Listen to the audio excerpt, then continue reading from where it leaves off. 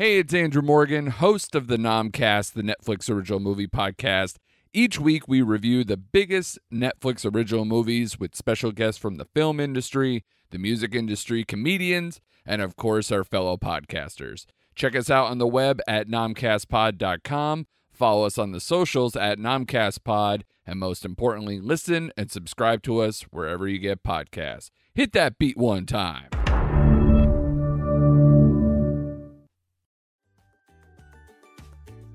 Hey, Field Hang 10! Watch out for a new wave of episodes for Forgotten Cinema Season 9, Forgotten Summer. Ugh, really, Butler? A theme season? Let me guess, we're gonna talk about films that were released in the coveted summer months that for some reason seem to be forgotten by audiences. You know it, bro! What we liked about them or maybe didn't, but we'll always recommend people check them out. Maybe they'll find their own Forgotten Summer gem. So check out Forgotten Summer wherever you get your podcast, part of the Forgotten Entertainment family. Hold on! Gotta catch this wave! We're sitting at desk in a recording booth.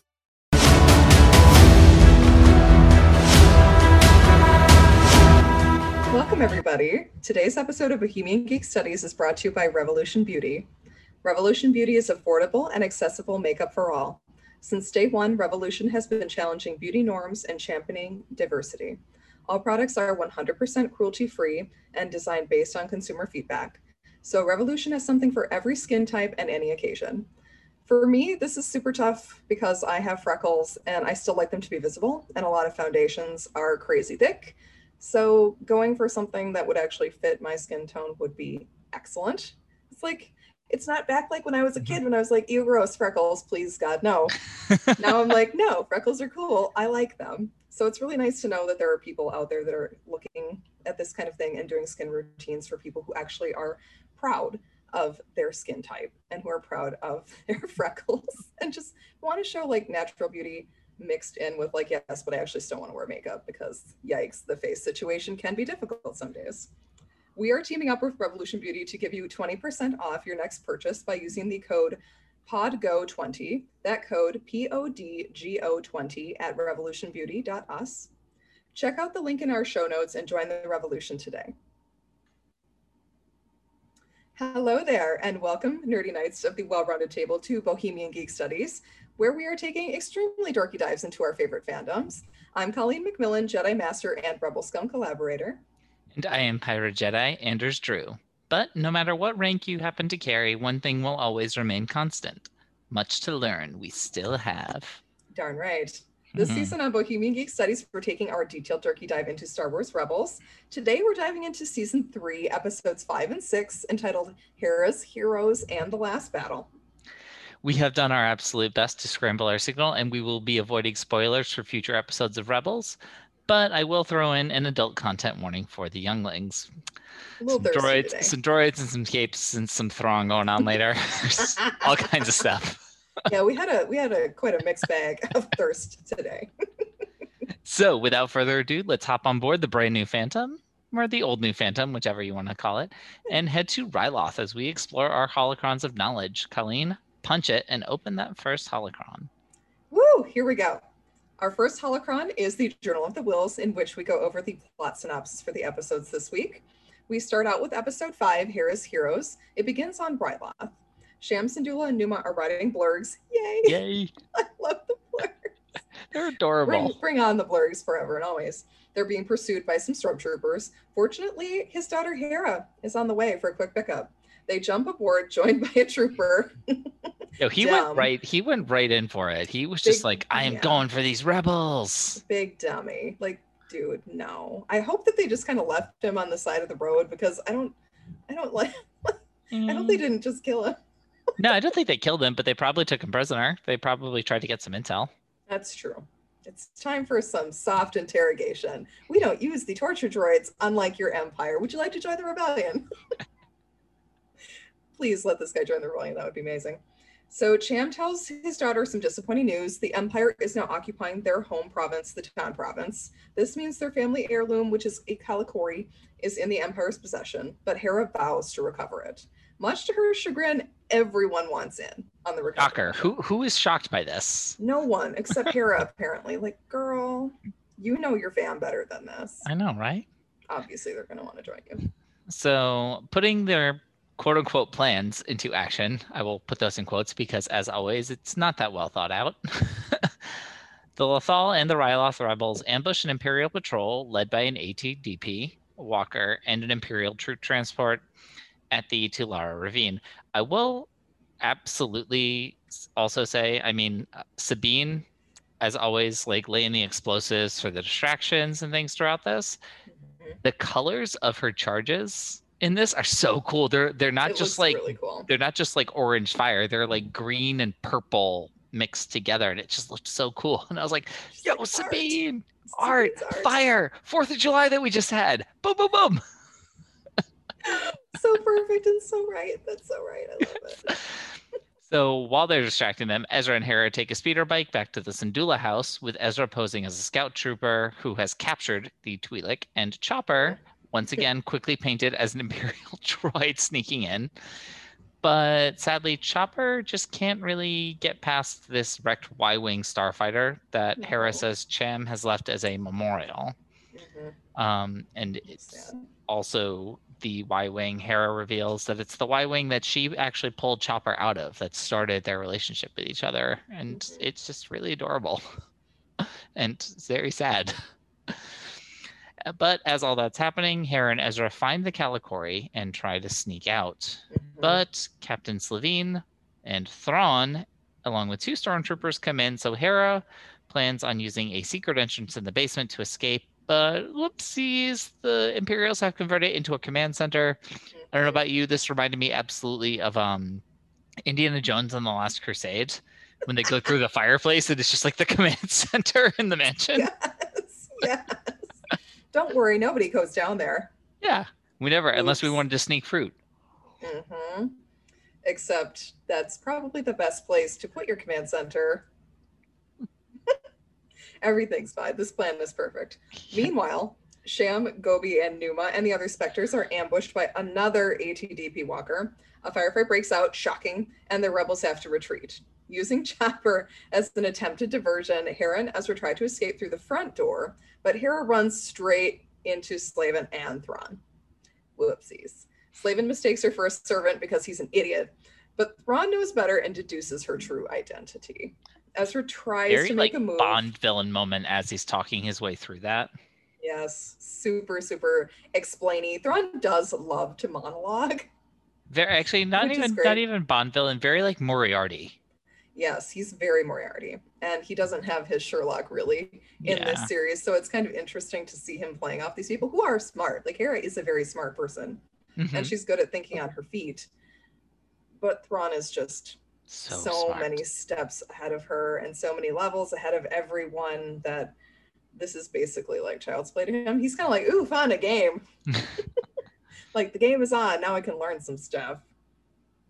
So after leaving the cell, well, after he tells Hera that he's going to keep her Calicori in a place of honor, not a good move, Thrawn, that's not very cool.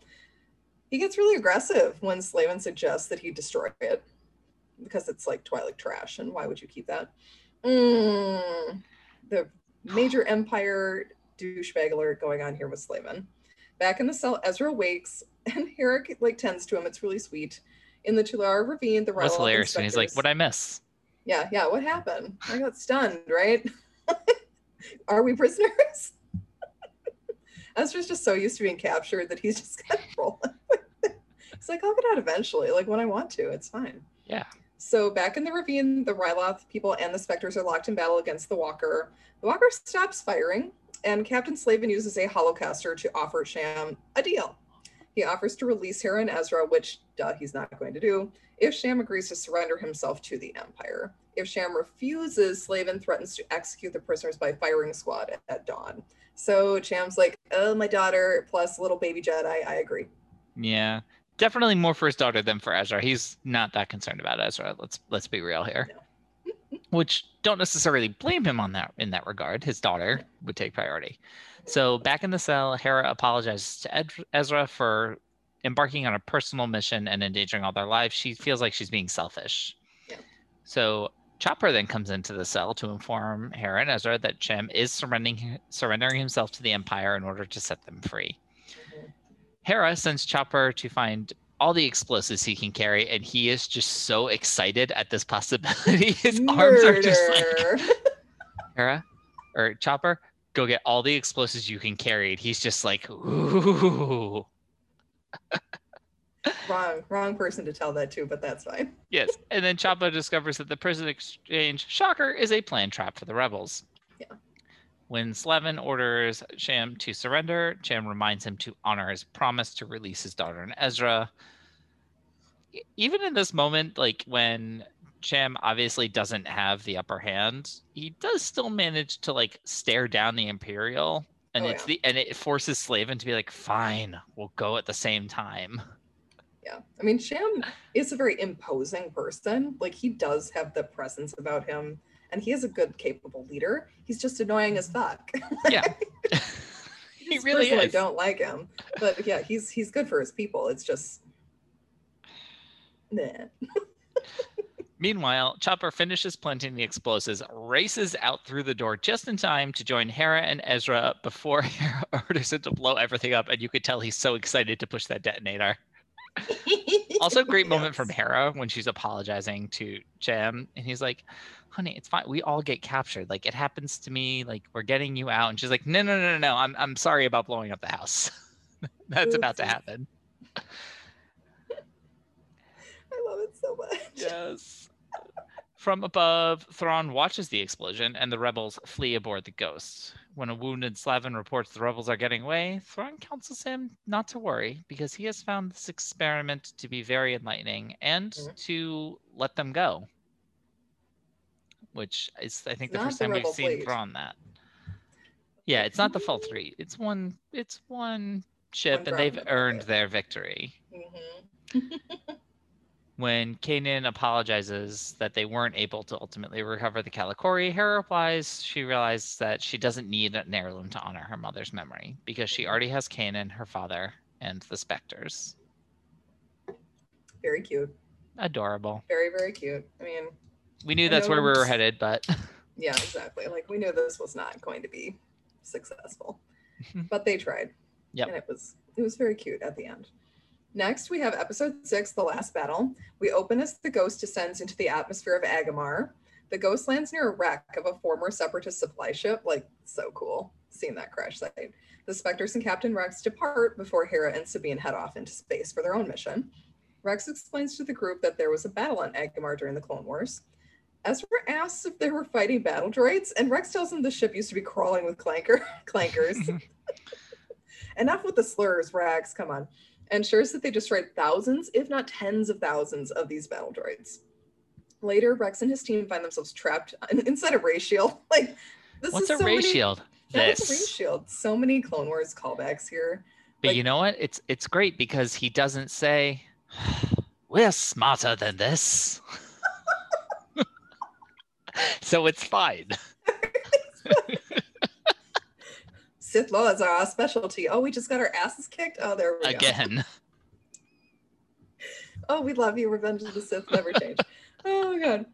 Okay, so after they're under this ray shield, they're surrounded by a ton of battle droids because, of course, they are. Mm-hmm. The lead one is B1268. He informs them that they've been captured by the Separatist Alliance, and Rex is like, how old am I?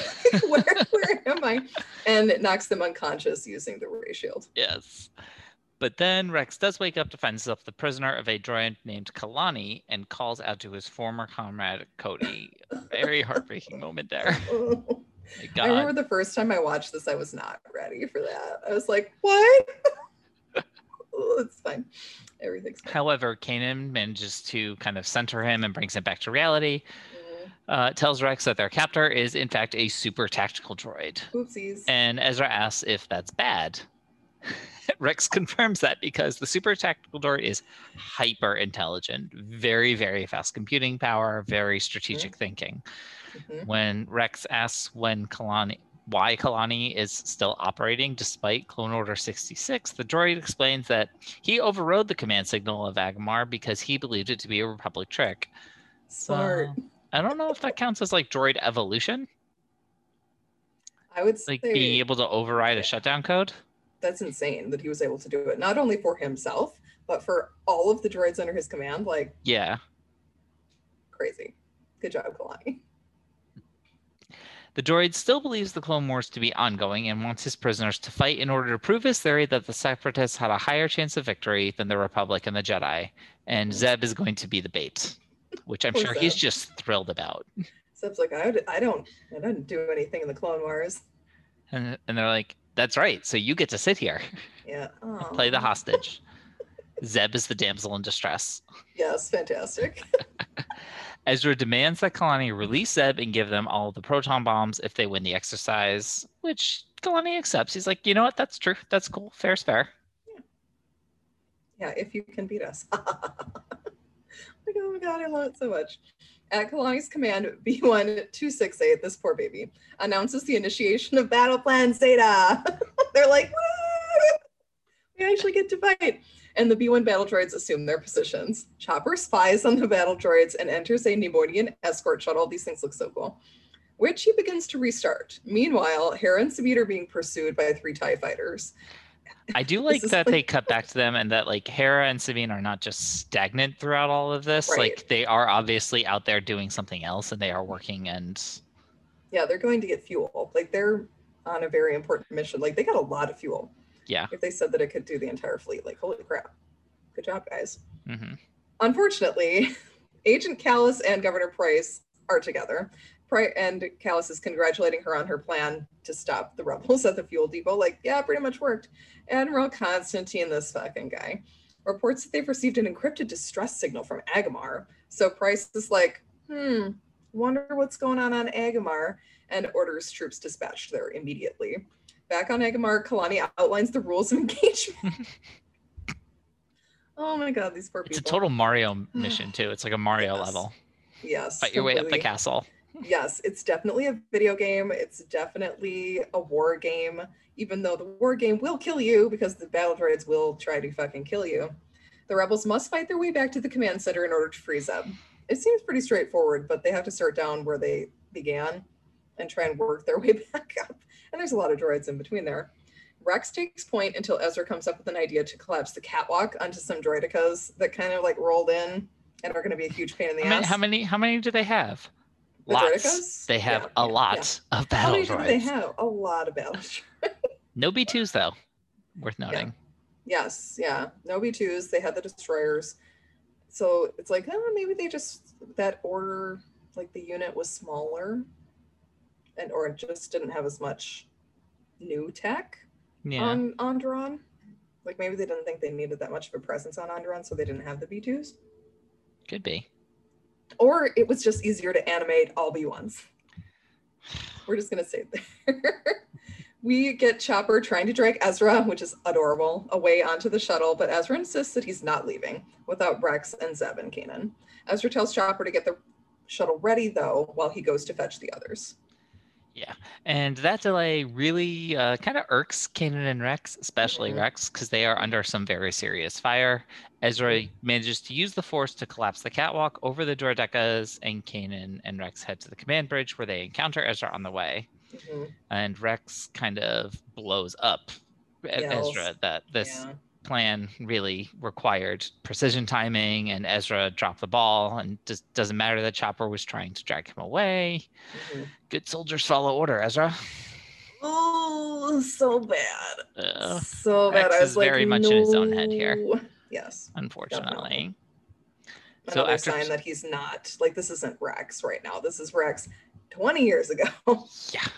After taking on some more destroyers, Rex and the rebels breach the command center and declare victory. However, Kalani disagrees and prepares to execute Zeb at gunpoint. He says, no, you had to actually get Zeb, not just reach the bridge. Ezra intercedes and points out that the droid army is so old, they could never have won this exercise. And Zeb brilliantly explains that the Empire is the reason why the Clone Wars ended, and is pretty much proven right as the Empire arrives. 2 Imperial landing craft near the transport ship and deploy several stormtroopers. B-1268 and his force greet the Imperials, but are attacked, and B-1268 is crushed under an AT-AT. Sorry, guy. Ezra argues that the rebels and droids now face a common enemy and use their forces to unite against tyranny. Yay! Kind of like a huge flex to bring that many AT-AT walkers to this. Like, what was happening? Oh, I just love it. The Empire's like, just throw everything we have at them. We don't know what's going on down there, really. Like, let's just go. Everybody go. Yeah. Rex comes up with a plan to roll the proton torpedoes onto the feet of the advancing walkers with the help of Ezra and Kanan redirecting them with the power of force before the battle droids attack. Teamwork! Woo! The battle droids then flee aboard 2 shuttles with the rebels following in another one. One of them is destroyed, which is sad, but some of them do escape with Kalani. Having escaped into space, the rebels contact Kalani by hologram. So cute. Rex thanks Ezra for quote-unquote ending the Clone Wars, so ending it for Rex and Kalani, which is something. It's not everything, but it's something at least for those 2. It eluded an entire galaxy of senators, which yes, obviously it did, because the politicians are going to fight no matter what. Yes. Like, yes, you can simplify it down into 2 people, like 2 smaller groups trying to make diplomacy work. But even then, it took a lot of casualties to make it work. Like, we're close. We're so close, you guys. If only Palpatine hadn't been an evil genius. But of course, they don't know that, so they don't know that this was basically all like for naught in the end. Palpatine would have found some way to win. Rex also commends Ezra for finding the middle path. Like, yes, this part is really good. That entire armies of clone troopers and battle droids failed to find, and makes peace with Kalani. Awesome. Based on this battle, Kalani calculates that the rebellion had a 1% chance of success against the Empire, which I see is giving them quite a bit of chance, like maybe 0.1% chance. He says that they are going to part company, and the droids and the Spectres part ways. They're contacted by Hera, and Rex tells her that they did not manage to obtain the proton bombs, but they did find the Ghost a new shuttle to use as the Phantom 2. Woo! Woo! Although Sabine's got to paint it first. Mm-hmm. Obviously, yes. Yes. All right, well, let's move into our second holocron, The Will of the Force. This is where we discuss the theme or themes of today's episodes. Colleen, start us off. All right, so for episode 5, we obviously have the importance of heritage, culture, and art for people. We have to pay attention to Thrawn here. He loses his cool, and this hardly ever happens. So we do have to note, like, why is he losing his cool? It's because Slavin just is kind of like, fuck art and fuck culture. And that's Thrawn's what the Empire deal. is really about. Yes, which makes Thrawn much different than most of the Imperial officers who might appreciate the Calicori, just be like, oh, it's pretty, I'm taking it as a trophy. Whereas Thrawn is taking it to study it and kind of do an art analysis. Like, he's freaking senior in college working on his thesis, and he's going to Ryloth to study the Calicoris. And then we have episode 6, which is mainly about closure. Also realizing, though, that in some battles there are no winners or losers, or everyone's a loser. Like in this case, the droids and the clones were both losers in this situation. Also PTSD, which is really big throughout Clone Wars and Rebels. It gets the spotlight in both episodes here, with Chopper seeing the old Y-Wing and basically not being able to move for a little while after seeing it. Like, droids do get PTSD. Hera knows this and is really sweet to him about it. Like, she gives him some time. And it's like, yeah, this is going to be tough for Chopper. And props for Chopper just coming in too after suffering like a little setback here. Another kind of like weird moment in this episode that I'm just remembering is like there are guards standing at the door and Hera is like, Chopper, come on, like very loudly. Nobody's listening. No one is listening in the Empire. They're just kind of like, da-da-da, Slave is speaking, so I guess we just don't listen to her at all. In the second episode for the PTSD, we've got Rex dealing with his flashbacks, calling Kanan Cody, referring to his best friend, who's Commander Cody from the Clone Wars, him snapping at Ezra, and just like kind of reverting back to kind of his old self. Like, he wasn't that cranky. So No. This is his experience kind of coming back and being like, I don't want you to die though. So can we stick to the plan? Yeah. Please, I don't want to lose my Jedi. I did come through a lot of battles here, and this is how we won them. Exactly. And he is the best tactician out of all of them. Definitely. So it makes sense that he would take point on this mission. How about our series theme? Woo, big time. Series theme, we big time back with the chosen family. At the end of Hera's Heroes, Hera tells Ezra that she doesn't need her house on Ryloth. She doesn't need the Calicori even, because her crew and her family are her home. The Ghost is truly where she belongs. And she belongs with them. Everything's fine. With her new children and her father. Yep. I got Dad's here, and she is sitting at the table with Kanan and Sham, and it's really cute. It's like, she says, I've got you to Kanan, and it's like, to anyone who still thinks that they're not already a couple, like, interesting. I love in the background too that Zeb is like freaking giving a noogie to Ezra or something. He's like got him in a headlock. Like, they're so cute. I love this family so much. Okay, next we are going to head into our third holocron, which is the Galaxy's Populace, in which we go over the characters and relationships for this episode. Andrews, do you want to start with Hera? Absolutely. So we start off with Hera going back to Ryloth to take back her family's Calicori, this absolutely priceless heirloom. It is a symbol of her family, of everyone that's come before her, and everyone who will ultimately come after her. She proves to be a really formidable leader and adversary, showing how much like her father she actually is. We've never really met Hera's mother, but we have seen her father several times, and she absolutely is more like him than she's probably willing to admit, even now that they're on much better terms. For sure. Dave Filoni has told us that Hera comes from a political family, and growing up during the Clone Wars was pretty difficult since her planet was under constant attack and siege. Yeah, basically all throughout her childhood.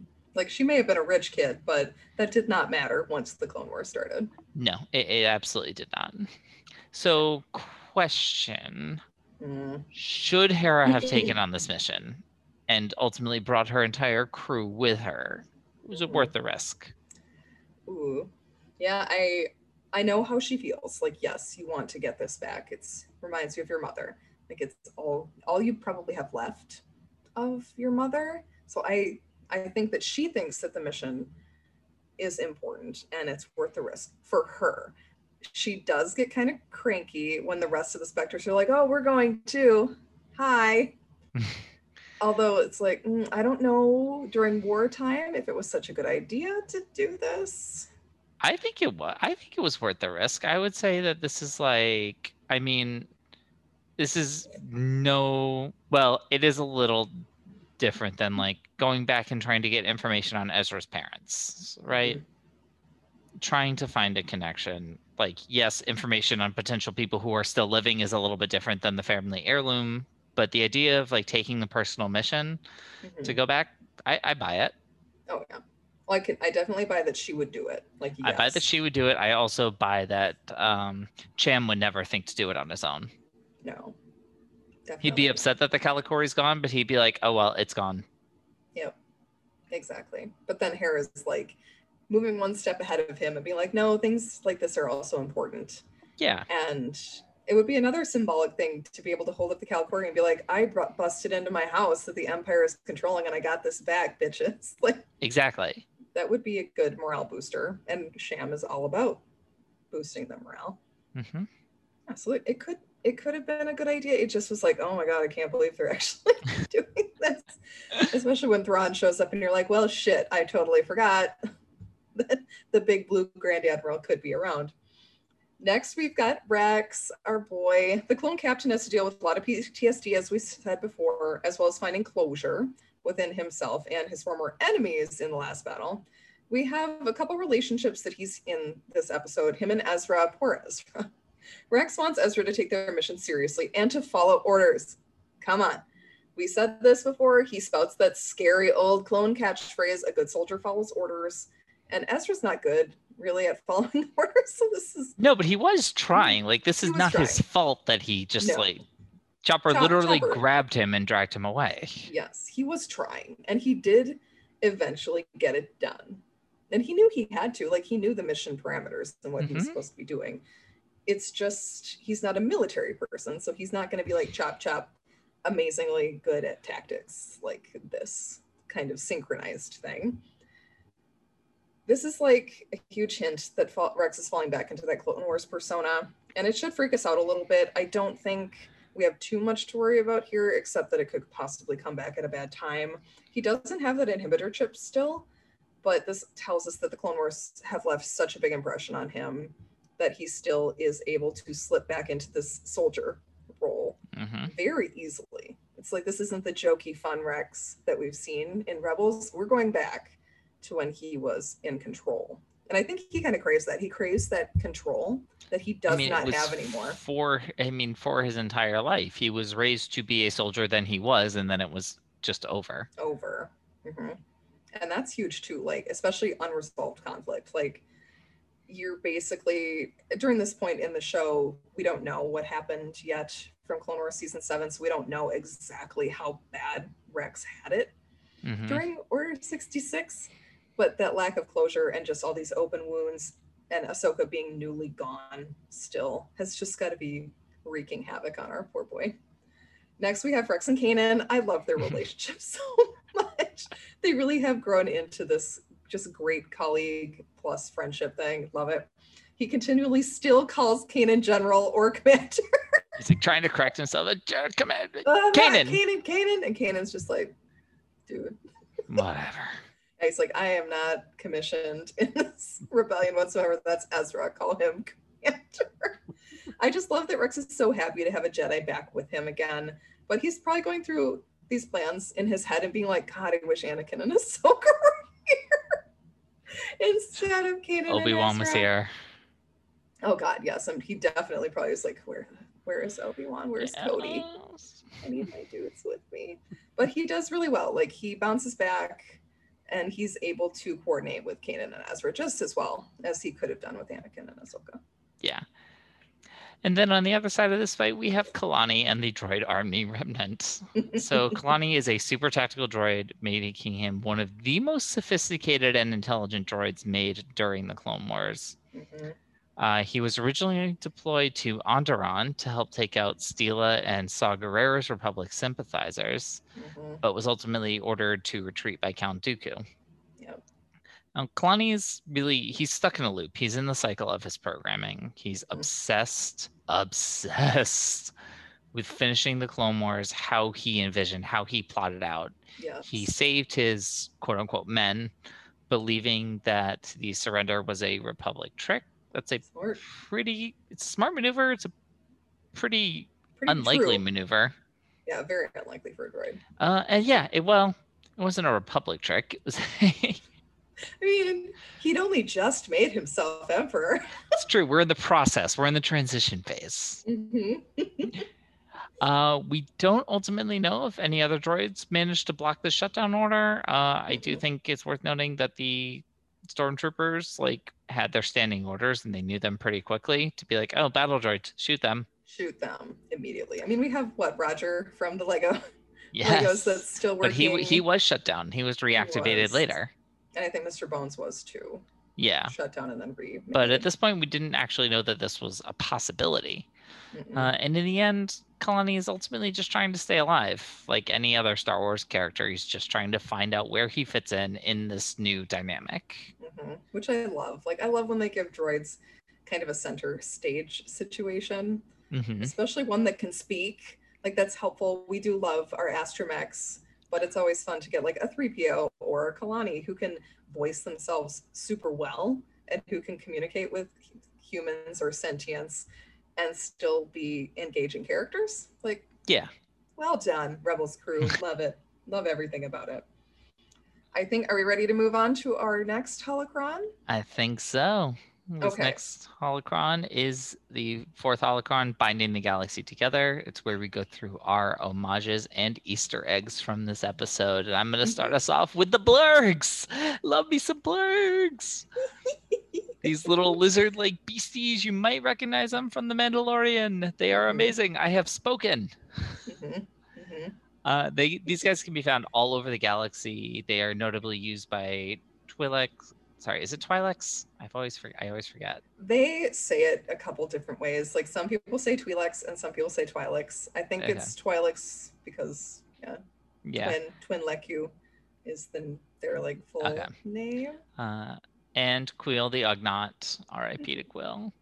I feel like we've seen them in several different sizes. over the Yes. years. Like there are these like little ones, and then there's the big. They're all over the The place. giant ones. Yeah. Yes. Usually they're very stoic, but they are very quick on their feet, and they can be adapted to be war steeds. It's interesting to me that they're bipedal, that they're not quadrupeds. Yeah, and they got their little T-Rex arms. Like, Yeah, they got little T-Rexy. They're so cute. As we see in Hera's Heroes, they originated, the very first time we saw them is actually way back in 1985 in the TV movie Ewoks Battle for Endor. Yo, if you have Disney Plus, check it out. It is, I mean, as far as the Star Wars movie goes, it's, yeah, but it is a fun 80s child, like, creature fantasy movie. I love Teak. Teak is one of my earliest Star Wars memories. I love that little. I am also really now convinced. I am absolutely convinced that it contains a Night Sister. I'd have to rewatch it, but it could, because Night Sisters, the idea for them is very old from George Lucas. Yeah. So it could definitely be a precursor. Witch. There is a witch. She uses magics. She uses magics. They never really talk about they never really talk about the Force, but those two movies, the Ewok movies, total tangent now. I'm just really convinced that like Endor is just like very connected to the Force, because they basically throw out the Force and just have like a standard like fantasy dark magic forest. Hey, that works just fine. Yeah. If we're into the Dark Crystal meets Star Wars, I'm here for it. Let's do it. Pretty much where we're at. Yeah, I like that in the Ewok movies. God, I need to rewatch them, but I haven't seen them since I was a very small child. So I'm sure they will not stand up, but that's fine. Next, we have a Hogan's Heroes shout out from that episode title. Yes, this was a TV show from the 1960s about a World War II POW camp with a clever hero and his crew trying to escape. There's even an incompetent military leader in charge of the current manhunt for Cham Syndulla, just like Curdle Clink on the TV show. I loved this show too. When I was little, my mom and dad would watch it all the time. I don't think I've ever seen it. It's very dated, obviously. I've known about it. Like I know the name, but yeah. I've never actually watched it. Love like a bumbling evil Nazi. I mean, that's such a great villain trope. Let's keep going. I like that they used it for the Imperials here. Like make them as bumbling as possible. Love it. Yeah. All right, next up we have a little throwaway line from Hera. She calls the Imperials Gutkers. Those are hard-shelled carnivores native to Ryloth. We see them a couple times throughout the Clone Wars TV series. I love when Hera gets into her accent. It's so great. Speaking of Hera, her family was rich as fuck, y'all. Yeah. Their home is also referred to as the Syndulla Estate, which is like, yeah, she rich, and had its own water channel going like down the middle of the main floor. And having this kind of running water channel in the middle of a desert environment was a symbol of prosperity for Ryloth. So Cham, he doing all right for himself. Not anymore since his house got exploded, but I mean, he was doing pretty great. It seemed like also like, I don't know if we ever get confirmation on this. It seemed like it was almost like a political house. Like it was like almost like a White House or like a governor's mansion type thing. Yes, it looked very much like he is a politician. Yeah. But then it still was his, I don't remember if it's like his family house per se, or if it's more like you said, the White House or the Casa Rosada for Evita. I don't know why I thought of that, but yeah, this kind of estate house where the leader could just kind of lives. Yeah, maybe. But in that house, we also have the Calicori, a Twi'lek family heirloom passed down from generation to generation.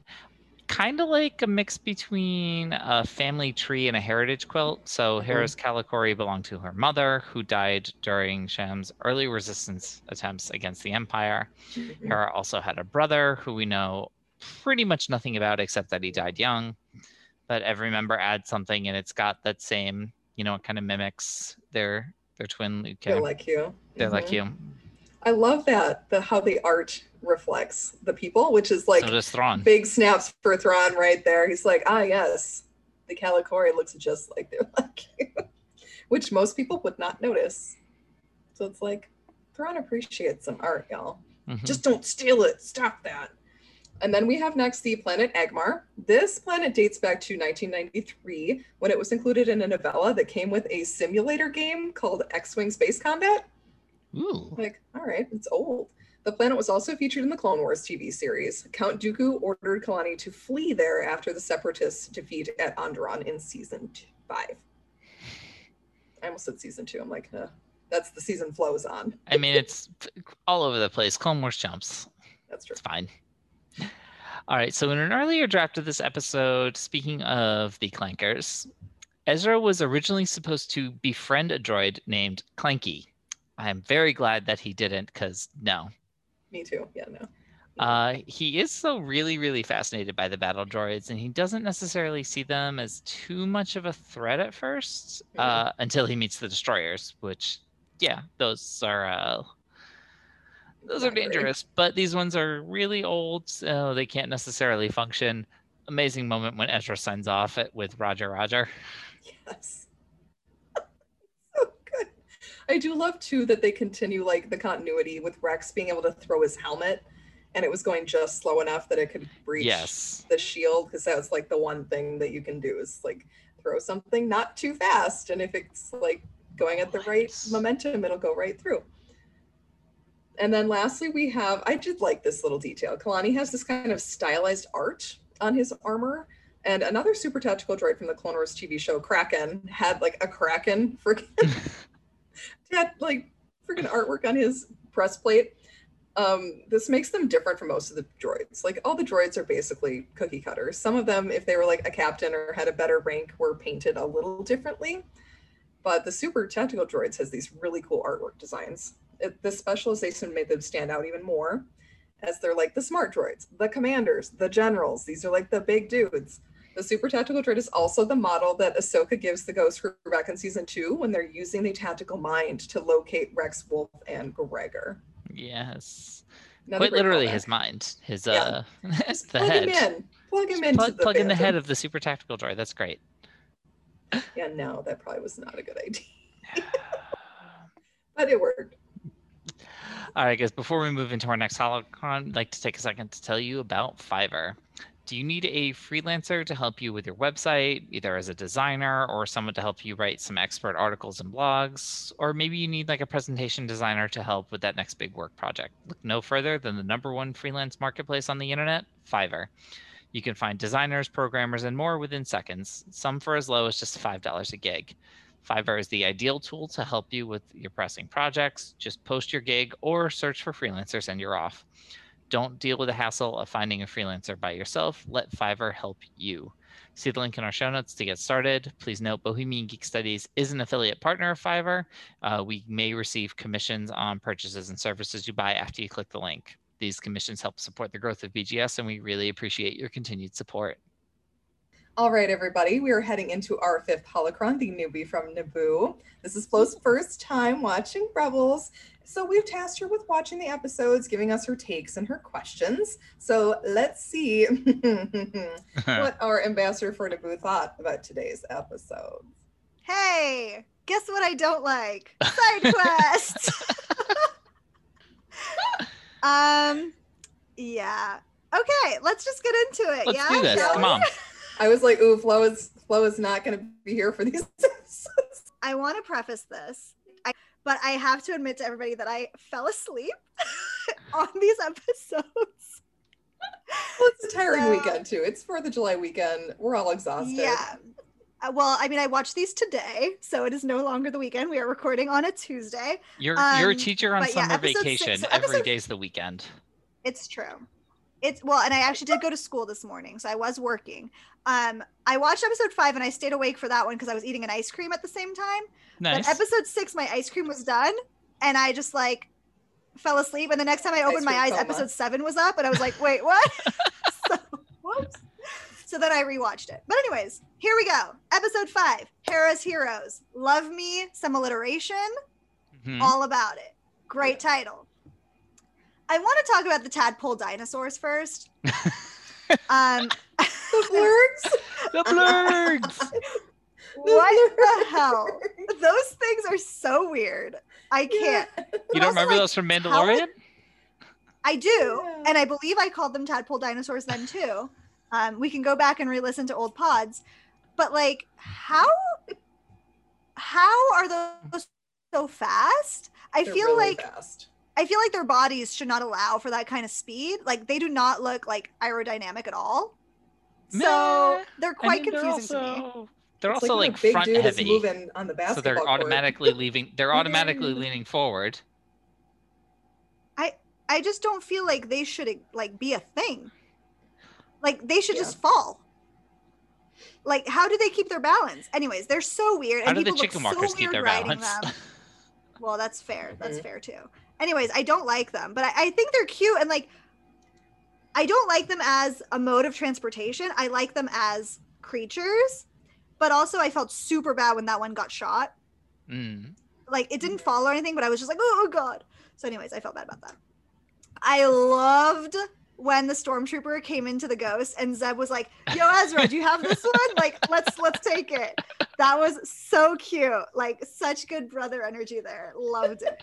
Ezra's like, I like that fit. He's like, yeah, no, I don't have this one. It fit great on him, by the way. Yeah, he did look good. I mean, It's like, good job, Ezra. perfection. This note just says, oh God, I forgot about Numa. And then I wrote Numa, yay. Our girl Numa is back. Yes. I honestly didn't like this whole plot. It felt super forced to give us some like more Hera backstory, but I didn't even get that much. It was just like, okay, Hera was like rich.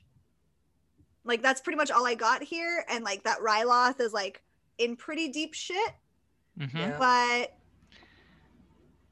I guess like this episode was for Thrawn, right? Like that was the whole point of this episode.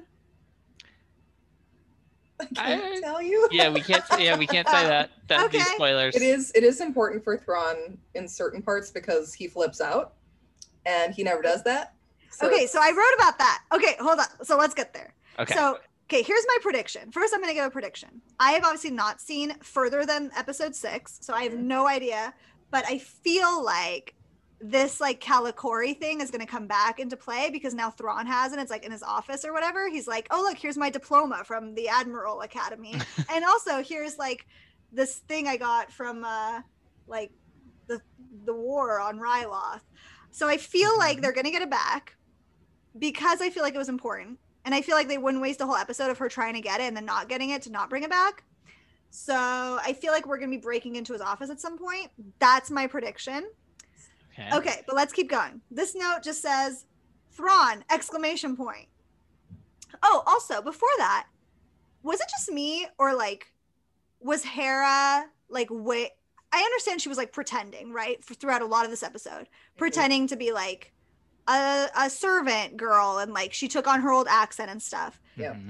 But it was really weird to see her face kind of change into this like more demure looking face. Like her entire face changed. It was like she didn't even look like Hera because like the Hera that we see is like pretty like set. Like her eyes are always like set and like her mouth is pretty set. Exactly. And it's like in this one it was like big doe eyes and like just it was really weird. I was like, oh, you look different, you sound different. I don't like it. Also, I want to call out the Imperials for like just the initial commander or whatever for just kind of buying her like timid servant story as she's standing there in a flight suit.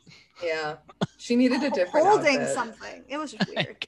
Yeah, it was super strange. Like maybe if she'd been in a different outfit, Thrawn might not have been that quick, but we don't know. Yeah, maybe. The Calicori was the giveaway though. Yeah, because he knew what that was. I have to say, if I never hear about Milu runs again, I'd be so much happier. I was like, why are you bringing this up again? Like, I want an edition of like Fruit Ninja, but just Melu runs. I was just thinking that. Yeah, that's what it sounds like. Anyways, I wrote the poor blurs are being ridden hard.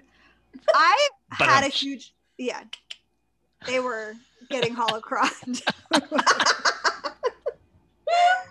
Okay, so I actually had an issue, like just visually with this episode. The whole part that was not Hera and Ezra and Chopper was very dark visually. And I struggled with this in like a couple different things, specifically like the Battle of Winterfell in GOT season 8. Like just not being able to see what's happening is like very frustrating to me and hard for me to like get into it. And so any like nighttime battle scenes, I don't know if it's the glare on my TV or like whatever, but it was just hard. Oh, I had this issue with the Ahsoka episode of Mando too. Yeah, it was just like so dark that it's like I can't, like I don't know what's going on and I don't care enough to like change the settings on my TV. So that was kind of annoying because I feel like I missed half the episode. Yeah. So that was sucks. Because Kanan was doing stuff. Kanan honestly like is looking hot. Like I'm kind of just like ignoring the top half of his face at this point. He just has like such BDE that I'm like, God, my dude, like blind Kanan can get it, and he does. Honestly, like anyway, like it's kind of a problem at this point. I'm just like, I really between you and Callus, like, let's go, boys. Like, let's do it. Yep. Get that sassy facial hair going and let's go. Yes. Eyebrows and goatee. Let's go. Okay. Thrawn, we really see in this episode, is just like very, very smart. Yes. Like he was not fooled for 1 second. And like you can tell he's playing the long game because he like let them go. He was like learning more about his enemy. And he's like, oh, I'm like a student of the art of war or whatever. And I was like, clearly, like that was really impressive. And the fact that he stunned Ezra like immediately, like he had no doubt that like this guy was not on his side. So that was crazy. Thrawn getting angry. Literally, I was just like, now I get it for Colleen. Now I got it. Slight danger snack situation with Thrawn. Ooh, that made like the temperature rise like 10 degrees in my house.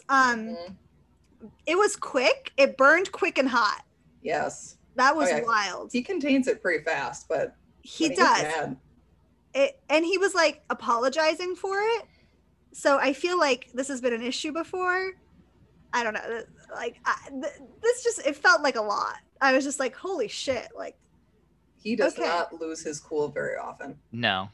I don't know that like this was that big a deal to lose his cool there. Like it seemed like something just like small set him off. It didn't seem like that big a deal because I can't even remember what he was angry about.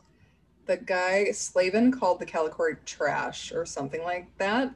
Oh yeah, like that's gonna make you that mad. Like it's not even yours.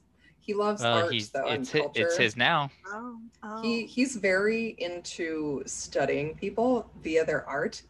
And he's been getting this like bullshit his whole life. Like you can't do war strategy by looking at people's art and culture. You're stupid.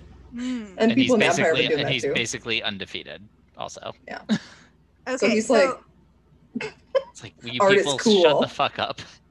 Yeah. So all that leads me to think that like there's gonna be a bigger Thrawn Sabine thing because obviously like Sabine does art. Look at your faces.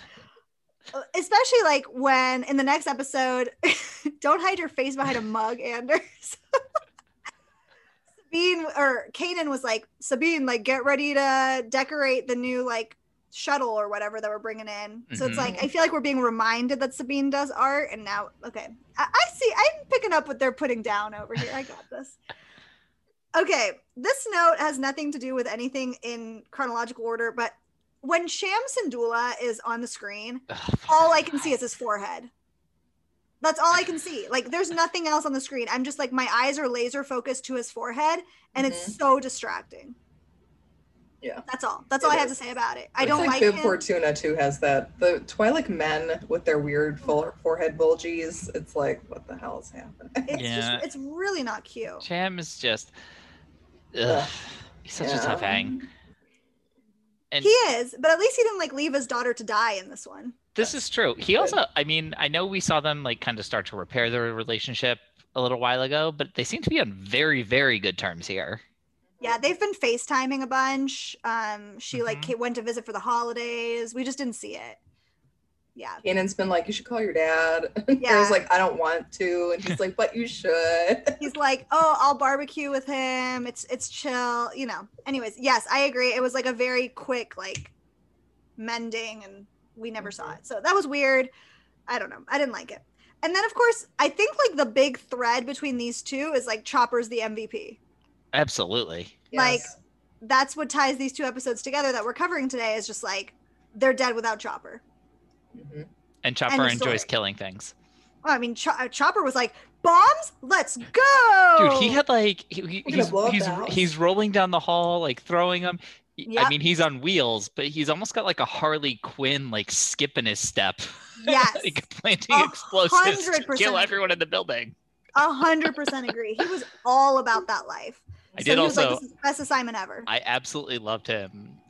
Right when Thrawn first walks in and he's been like trying to distract the stormtroopers, he sees Thrawn and you can hear him go, whoa. Nope. I feel like Chopper's beep boops were a lot more recognizable in this one as like words, which was really fun. So that was cool. So anyways, yeah, those were my takes for this one. Didn't love it. It's okay. It was okay. Like it was fine. Like Hera's like last thing of like, you guys are my home. It was like, okay, like we get it, kind of cliche. Oh, all right, let's move on. Okay. It was fine. Episode 6, The Last Battle. Okay, so I'm going to preface this again. If you're just joining the pod, I have not watched all of Clone Wars. Right. So I recognize that my attachment to this episode in any way is very tainted by that. And like, I understand that other people might have liked this episode much more because they are much more connected to the Clone Wars. I am not. So I'm just prefacing it with that. Kanan's line of battles leave scars, some you can't see, that was really good. Yes.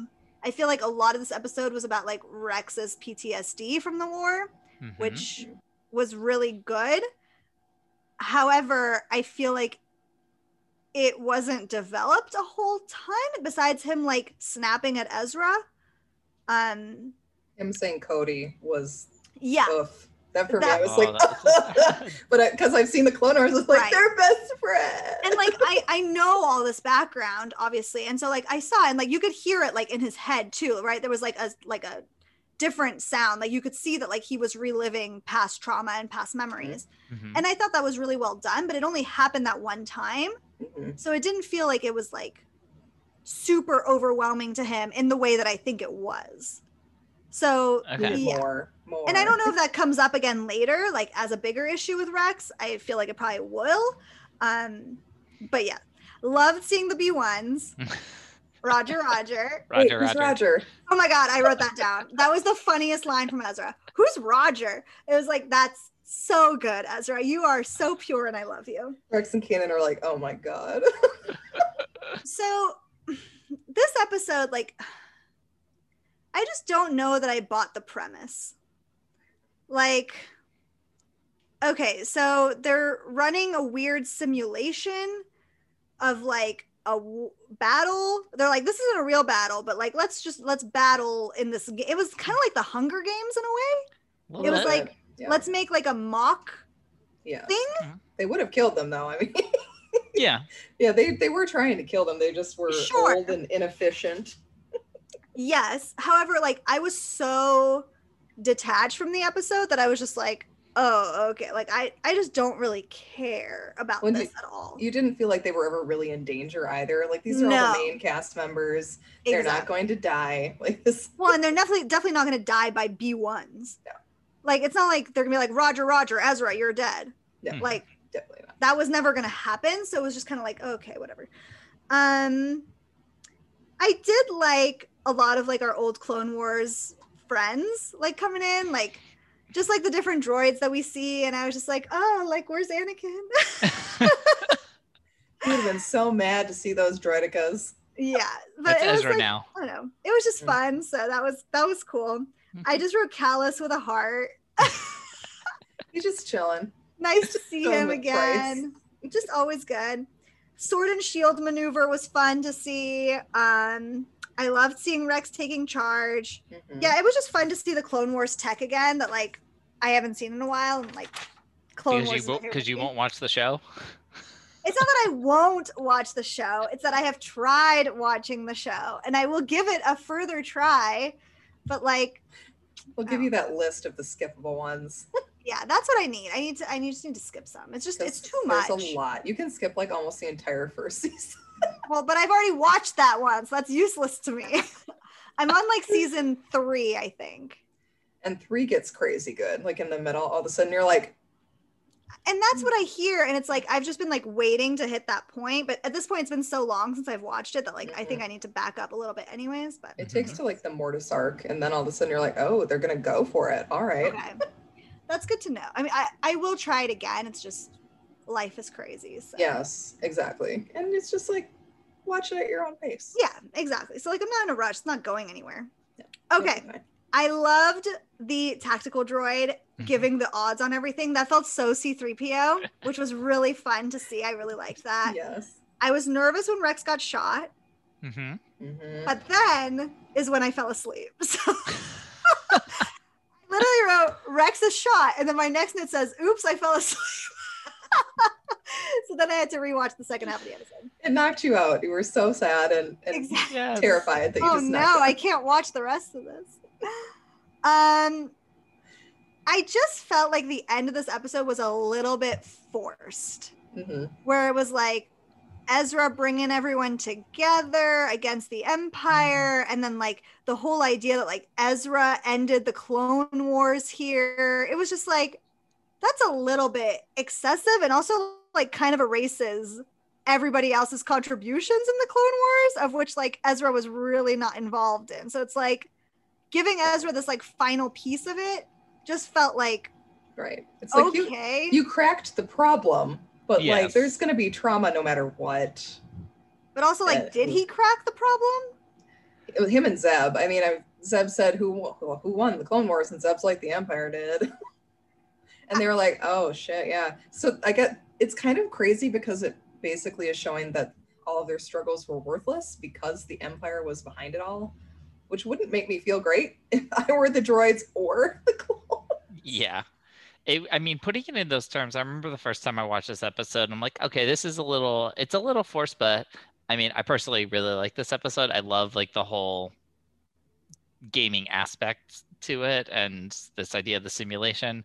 I've said this on a pod before. I do know what it's like to sit there and just struggle with a problem for what feels like hours or years on end. So I sympathize with this droid who's been sitting there like not knowing the actual answer to the question for years. Would we have won? Would we have lost? Would we have whatever? Obsessed. Yeah. I just think like it's a little bit reductionist. Anyways, what I was really, really excited about is the mention of the Battle of Geonosis. I was telling Colleen, give me all of the Battle of Geonosis references. I do love Battle of Geonosis. I absolutely love Battle of Geonosis. Give it to me every single day of my life. And it's fun to know that Rex was there. Like he was part of the crew that was there. Fun. So that means he's one of the first gen. Yes. And it's like, you've seen so much shit, Rex. Like, that's so cool. I really liked seeing, I mean, I didn't like seeing Rex get shot, but I liked him saying like Gen 1 armor always stands up and like the Stormtrooper armor can't take anything. Yeah. That was can't funny. Take a rock from the Ewoks. Right. And then I have to say, like, probably my favorite part of this episode was Hera and Kanan, like, and their end of the day phone call, where he's like, "Oh, babe, I was gonna call you. Like, how are you? How was your day? Like, was it good? Okay, cool, babe. Like, I'll see you back home. Like, we've got a new like jet, whatever, like shuttle. Can you tell Sabine that she's gonna have to decorate it? What are we making for dinner? Like, all right, love you, bye." It was just so cute, so relatable. Just like the cutest thing ever. I loved it. So, and I love Hera and Sabine too. We're like, he'd call if something was wrong, and Sabine's like, no, he wouldn't. And then they're like, well, Chopper would call. Chopper would call. That was cute. So I really like those little moments where it's like space mom, space dad, and just like having a space mom dad relationship. It was just lovely. Yeah. Yeah. So that was my takes on these episodes. Didn't love them.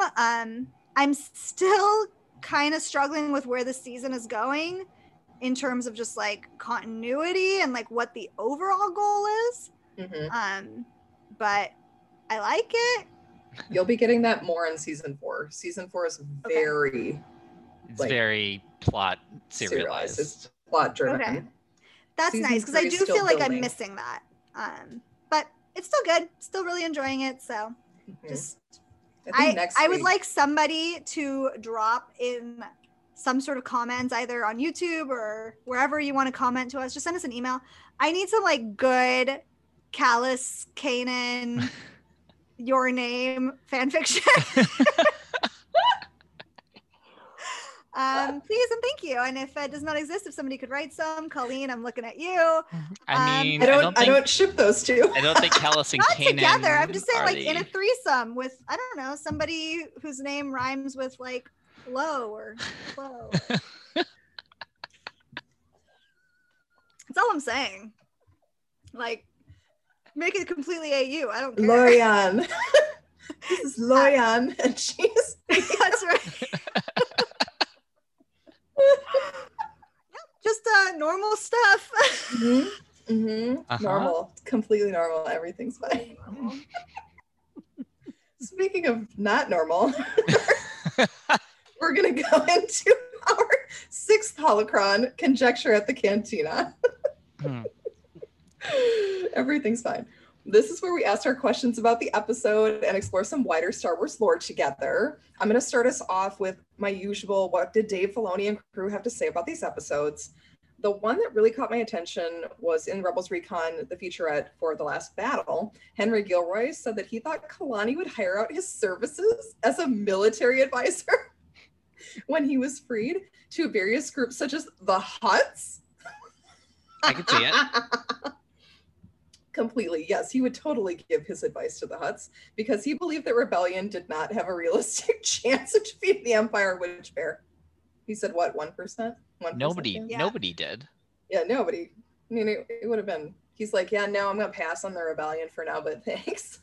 But he also went on to say that the destruction of the Death Star would have changed Kalani's mind, proving that the Empire wasn't invincible and that the rebellion had a real chance of winning. Like, it would have been so cool. So yeah, I mean, I think this is like a thing where he would like recalculate the odds, right? Yes. Yeah. Okay. They took out the super weapon. They can't have another one of those, can they?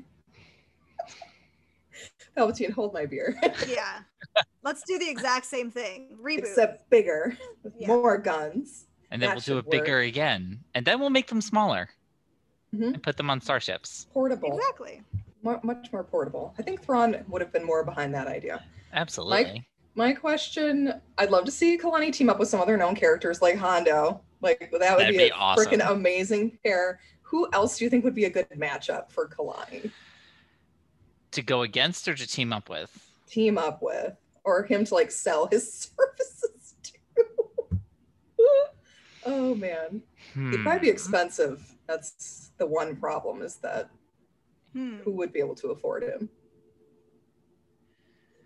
Part of me wants to see what he might do with Saw. Ooh. I don't think that would go well, but it would make for some very entertaining. Because of the Onderon connection. Oh shit, that'd be great. So Flo, in the Clone Wars, Kalani was the super tactical droid on Onderon, which was Saw Gerrera's home planet. So he is the one that helped the Separatists kind of like suppress Saw Gerrera's people. That's unfortunate. So that would be a really interesting match. Yeah. Either that. I kind of want to see him. Like, I don't even know how this would work timeline wise at all. But he can live a long time. He's a droid. But I think this would be in the past. Wait, I'm trying to think. Where is Solo in relation to this? After. No, before. No, Solo's before this, but okay, definitely so after. Still would have been alive. But what I want to see him with L3. So. Yay! L3 and Lando. Yeah. I feel like that would be hilarious. That would be amazing because L3 would be like, "You're free." That's right. Interesting. That's attractive to me. And Lando would be like, "Get out." I just think that would be like a fun pairing. Like, I feel like this was one of the droids with like more personality than we usually see, and L3 obviously has like tons of personality. I just feel like they would like go at it and be like kind of a funny like buddy cop situation. They go at it in the closet full of capes. I mean, on the capes, around the capes, under the capes, wearing capes. Lando's like, everyone's using the capes but me. I know. Lando's like, guys, pay for the dry cleaning bill at least. Oh, freaking. So many oil stains. Yeah, oil everywhere. Where did Unbelievable. all this oil come from? The Kalani's disrespect, frankly. Like, so it's just, Elfrey wouldn't care. She'd be like, well, we had to have sex somewhere. I mean, it could be like a threesome situation too, where like Lando is also partaking on the caves with the caves. That works. Mhm. It works. It works, guys. it It works. I'm you just think saying. he did join the rebellion, Kalani? Or did he stay hidden I think away? he did. I think he stayed hidden away. I think he was very much. He'd be more likely to join the rebellion, but I still don't think he did necessarily because of the attitudes of still so many people in the galaxy. Probably anytime they saw a battle droid. I mean, we saw the stormtroopers. Yeah. They were like, "Oh, battle droids. You know what to do." Yeah, immediately you destroy them. Yeah, Yeah. I mean, I feel like why would he join the rebellion? Like, what's in it for him, Mhm. really? Like, he doesn't really have a dog in that fight at this point. So it's like, Mhm. just stay away and like let them duel it out. I don't know, Colleen. Do you think he did? I'd like to think he did, but Oh, one I that you think could, someone you could pair him self-preservation would with. come in. I mean, pair him with Jared- AP5. Jared Oh, yay. Him and AP. Oh, they'd I mean, fight AP5 so could much. end the war so fast. Yeah. Organization is important and also tactics. I think that he would have been really helpful against Thrawn, but he just wasn't in it. He's like, I got to protect my men, which is really kind of cool for a droid to be like, these are the only guys I got left, so we're going to like leave Yeah. and find our own stuff to do. Which The droid homeworld. Oh, it's a robot planet, just like in Futurama. No You guys humans are such allowed. nerds. What with your free will and Yes. all? We are The huge biggest nerds. nerds ever. You Fine. can't. Which is the most acceptable? A flower from your sweetie, a puppy, or a properly condensed data file? The data file. A flower from your sweetie was also acceptable. I'm sorry, Flo. You guys are so cute. I can't. I can't with you guys. Oh, Futurama. All also. right. Oh, Futurama is one of the best shows ever. All right. So I mentioned a minute ago, the stormtroopers, they destroy the battle droids kind of on sight, but they're like, they had this like weird reaction that to me was like half surprised, half like commonplace. Mhm. Like they were like, wait, what battle droids? Well, you know the drill. And then they start shooting them. So I'm like, how common would it potentially be to come across a battalion like this? Like they seem to both not come across it very often, but enough that it's just like a routine thing in their It's a minds. protocol. Yeah, it's a routine protocol. That's a good question. I mean, I think it was pretty unusual that Kalani stopped the shutdown. Yeah. So you wouldn't think it would be that common that they'd at least be active, but I don't know. That's a really good question. Maybe on separatist planets they would have trouble with battle droids, like as we saw in Bad Batch, Raxus. Maybe there was a droid presence on Raxus, which is why they're just kind of now exerting more authority. Could be. It's hard to say. Yeah. All right. And then a little bit, still on topic for the episodes, but I'm kind of curious. Do you guys, I mean, they have the Calicori. Do you guys have any family heirlooms that have been like passed down for multiple generations? Yeah, these good looks.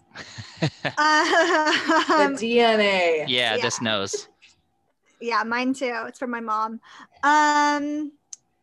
Yes, somewhat, like not tons. We have some like random things passed down from my great grandma, like some jewelry and things that my sister and I have since repurposed and like remelted into things that like suit us better. But like mostly maybe like Christmas ornaments. Oh yeah. Yeah. But I'm like really big on traditions. So like we have taken a lot of the traditions that we've gotten from my family in terms of like Christmas traditions and like New Year's traditions and other things, and then kind of made them our own and then like added our own traditions. So I would say like, I guess like my biggest heirloom is like having traditions and like making sure the traditions are like important and respected. But like in terms of things, like not that many, no. Yeah, we have some photo albums that are very old. Mhm.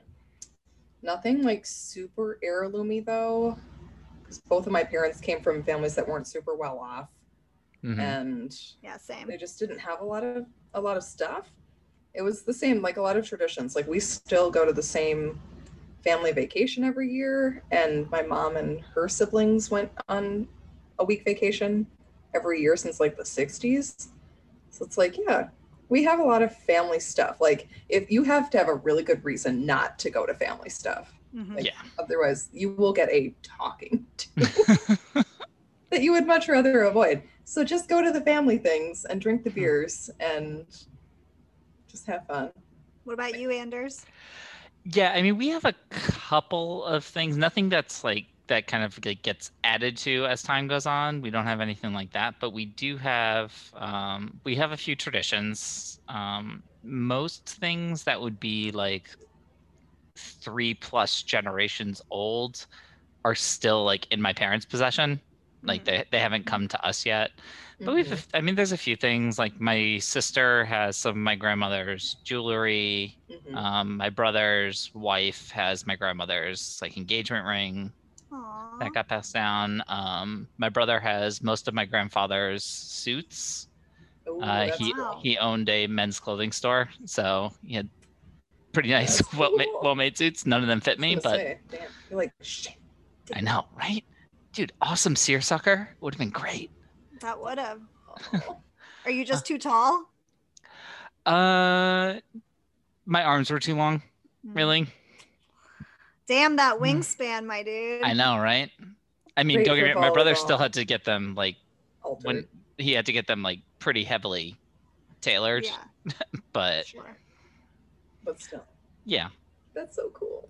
I mean, Yeah. that's kind of like what this episode was about, though, right? Like, it's not about the stuff; it's about the family and the memories and like the togetherness. So, like, it's kind of nice that like we're all just like, oh, we've got traditions and like things that we do with our family, but like, yes, we have our this stuff, recipe like, for comes grilled and stuffed goes. lobster. Recipes. Oh yeah. Yeah, we've got there you so Swedish go. many meatballs. That's recipes. what we have. Swedish meatballs at Christmas time. Oh, the meatballs. We have a lot of yes. recipes too. Mhm. That's a good point. Like my family's obviously in France, and so like we've got a lot of like French recipes that like now I'm doing with my daughter, which is like really special and like just lovely. I would like a boeuf bourguignon, please. Well, we made a clafoutis yesterday, peach clafoutis, and I love so a yeah, clafoutis. we do a lot of that. I'm so hungry. All right. My last question on this episode. This is one of the only bits that kind of annoyed me, other than Chimps and Dula, about the Ryloth episode. So, the Imperials on Ryloth, after they capture Hera and Ezra, they are aware that they have Ezra Bridger, who by now I'm pretty sure they are aware is like a Jedi in training or a Force user. Yeah. But they don't really take any extra precautions with him. And he also like never actually tries to use his Force abilities to escape, which I find very odd. And I'm just like, dude, what the hell? That is really strange. Especially after like we just saw him like like mind control the AT-AT driver, and it's like now you're not being like, yo, just let us go. There's a guard outside the door. Exactly. Open the door. Open the door, right. It's like this should have been a lot easier for you, Ezra. I don't understand. Yeah. No kidding. I was surprised that Thrawn just left him there in the cell with Hera. Yeah, Like, they I'm sure use once the same Palpatine cell. heard about this, Palpatine was like, "You had who Yeah.